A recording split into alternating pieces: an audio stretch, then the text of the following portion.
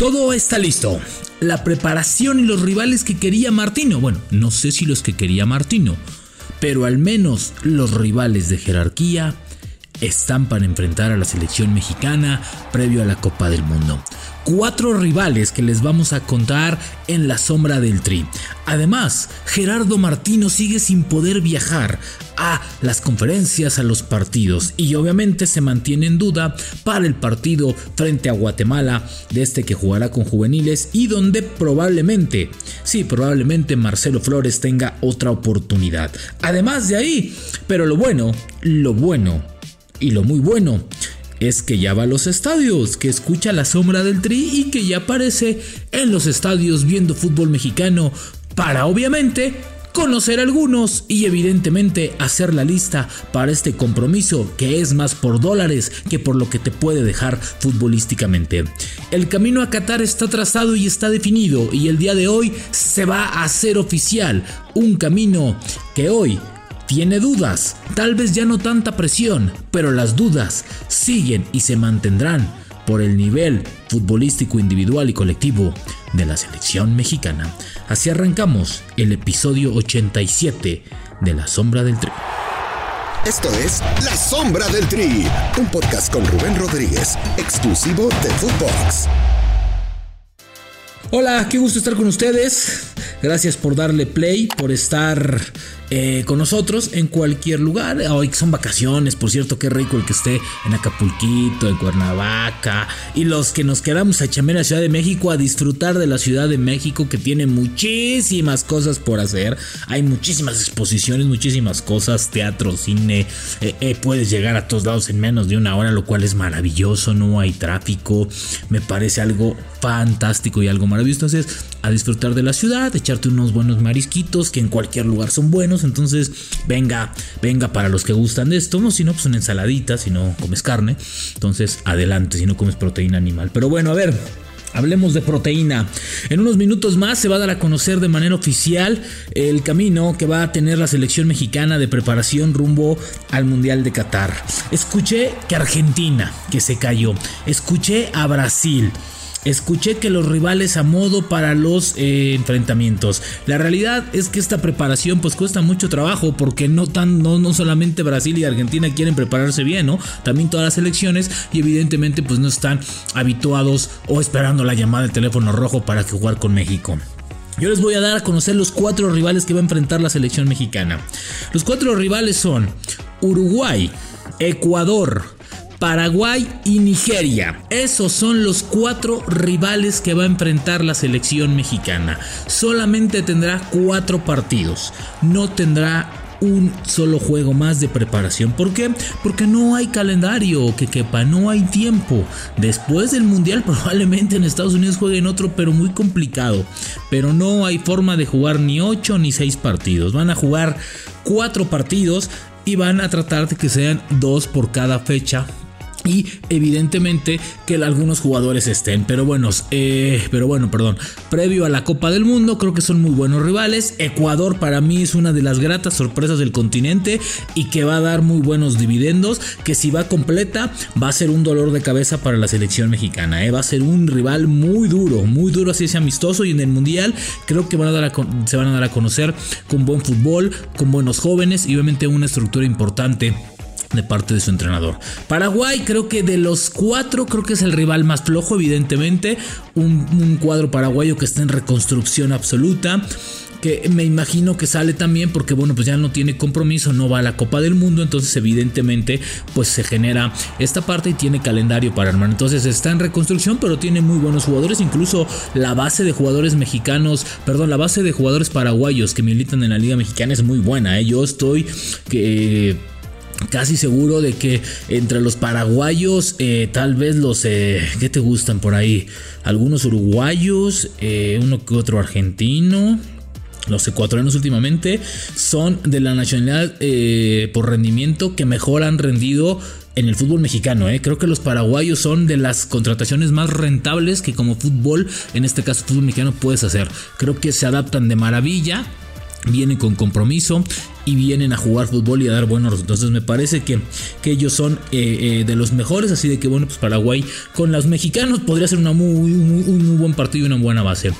Creo que Uruguay es una de las gratas sorpresas de enfrentar un rival importante de jerarquía, que creo que está también en acomodo de nuevas ideas futbolísticas del lado del nuevo entrenador y que probablemente se va a quedar después de la Copa del Mundo, que es Diego Alonso, viejo conocido del fútbol mexicano. Así de que creo que es un muy buen rival. Yo creo que es el rival más fuerte de los 3 sudamericanos y de los 4 que va a tener. Creo que Uruguay es el rival más importante para esta preparación, lo cual me parece fantástico enfrentar a un equipo como el uruguayo, que si viene con sus figuras, cuidado, porque sí se va a medir a de tú por tú a la selección mexicana, y eso creo que está bien. Ojalá y los dos equipos vengan con sus figuras. Sería maravilloso, sería fantástico que México enfrentara tanto a Uruguay como a Ecuador con sus figuras. Sería fantástico que los dos vengan completos. Y el cuadro nigeriano, que creo que es lo que te asemeja más a un rival africano, un rival asiático, ¿no? Con velocidad, con potencia, sobre todo el rival africano.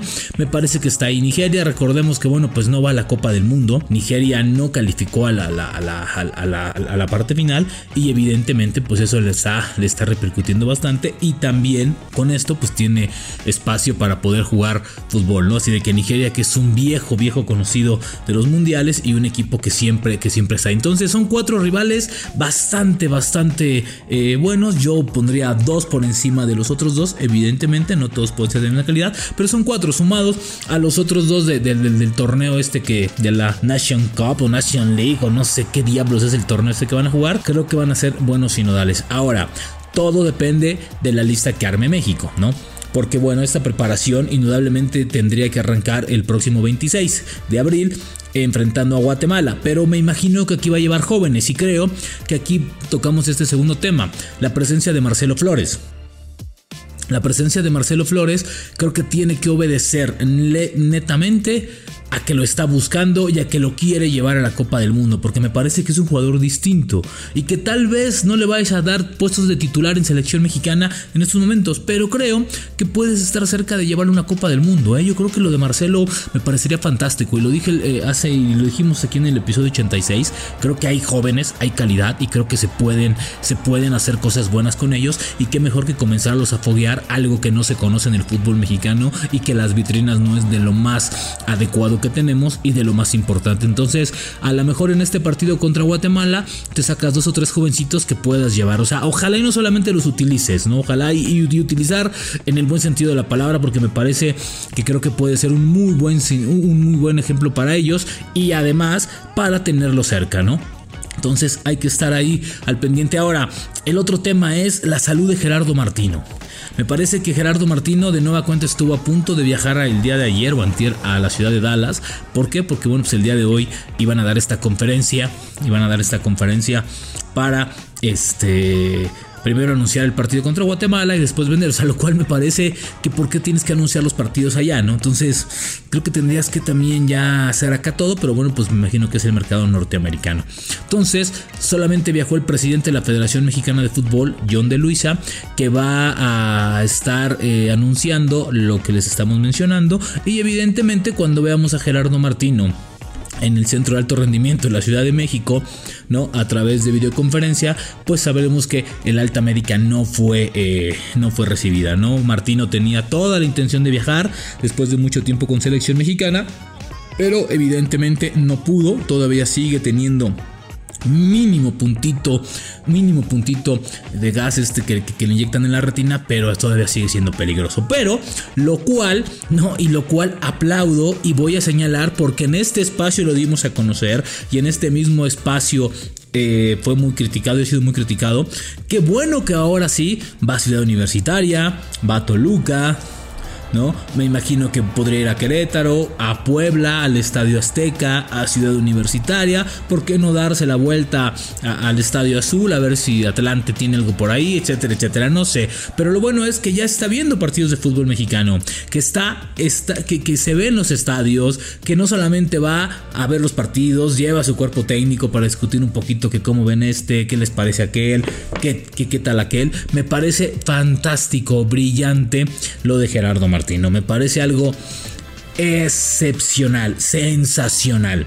Y creo que eso tiene que ver muchísimo con que había una presión de por qué Gerardo Martino no conocía la Liga Mexicana, ¿no? Entonces creo que en estos 7 meses que tiene también va a aprovechar para echarse un clavadito ahí y ver qué se puede encontrar y ver qué puede estar, ¿no? Entonces me parece fantástico y maravilloso esta parte de verlo en los estadios, que vea qué hay en el fútbol mexicano, además de lo que él tiene en la cabeza, de los nombres que él tiene, y que vea que hay jugadores en mejor momento, ¿no? Ya le mencionamos a algunos jóvenes, el antepasado también le mencionamos muchísimos que están viviendo y levantando por una oportunidad, y otros no, porque bueno, hoy hay un eterno, que es que Mozo tiene que defender, porque no sé qué cosas, no sé qué. A ver, si los que tiene también defienden de la chingada, y este hombre que ha hecho bien las cosas, ¿no? Que es constante, que compiten con CACAP en las pocas vitrinas que tiene, pues no le llamas, ¿no? Porque pues algunos no, porque ahora ya resulta que no, que el lateral tiene que defender, ¿no? Ahora nos salió la parte defensiva, ¿no? Me parece increíble, ¿no? Increíble, creo que es un buen momento. Ahora es más fácil aprender a defender que aprender a atacar, y me parece que eso ya lo tiene muy bien Mozo. Entonces no es que haga cosas de más, porque ahora resulta que todos los que estamos en el micrófono hicimos de todo, ganamos todo, ¿no? Y nos llenamos la boca de gloria, ¿no? A ver, tampoco hicimos nada, ¿eh? Tampoco hemos hecho nada fuera de órbita por esta selección mexicana. Entonces creo que vale la pena llevarlo. Creo que también hay otro por ahí que está haciendo bien las cosas. Lo de Kevin del Pachuca me parece fantástico, un gran lateral. Ese sí defiende y ataca bien, mete buenos centros. Entonces creo que toda esa parte de verlo, creo que le está abriendo un poquito más el panorama. Y ojalá de la lista que les dimos antier hoy nada más, güey, que les dimos en el capítulo antepasado, ¿no? Donde marcábamos 25, tal vez 24 de los 26 que va a llevar. Ojalá y nos sorprenda con un joven. Ojalá y nos sorprenda con un chavo nuevo, con una lista nueva. Me parecería fantástico verlo. Así de que, pues ahí está. Si no lo escuchó al principio, Ecuador, Paraguay, Uruguay y Nigeria, los rivales de la selección mexicana de cara a la Copa del Mundo. 4 rivales, 4 partidos en Estados Unidos. Los estadios, a ver, me imagino que va a ser uno en Los Ángeles, uno puede ser en Chicago, que también hay un estadio espectacular, otro debe ser en Atlanta y otro en Arlington, Texas, en la Casa de los Vaqueros. ¿Por qué? No es que haya más mexicanos o menos mexicanos, es que están los estadios más grandes y ahí pues se paga más, se gana más y evidentemente es un negocio redondo para todos porque el estadio se va a llenar. Episodio 87 de La Sombra del Tri. Nos escuchamos mañana a ver qué dice Martino y qué nos cuenta John de Luis. La Sombra del Tri con Rubén Rodríguez, podcast exclusivo de Footbox.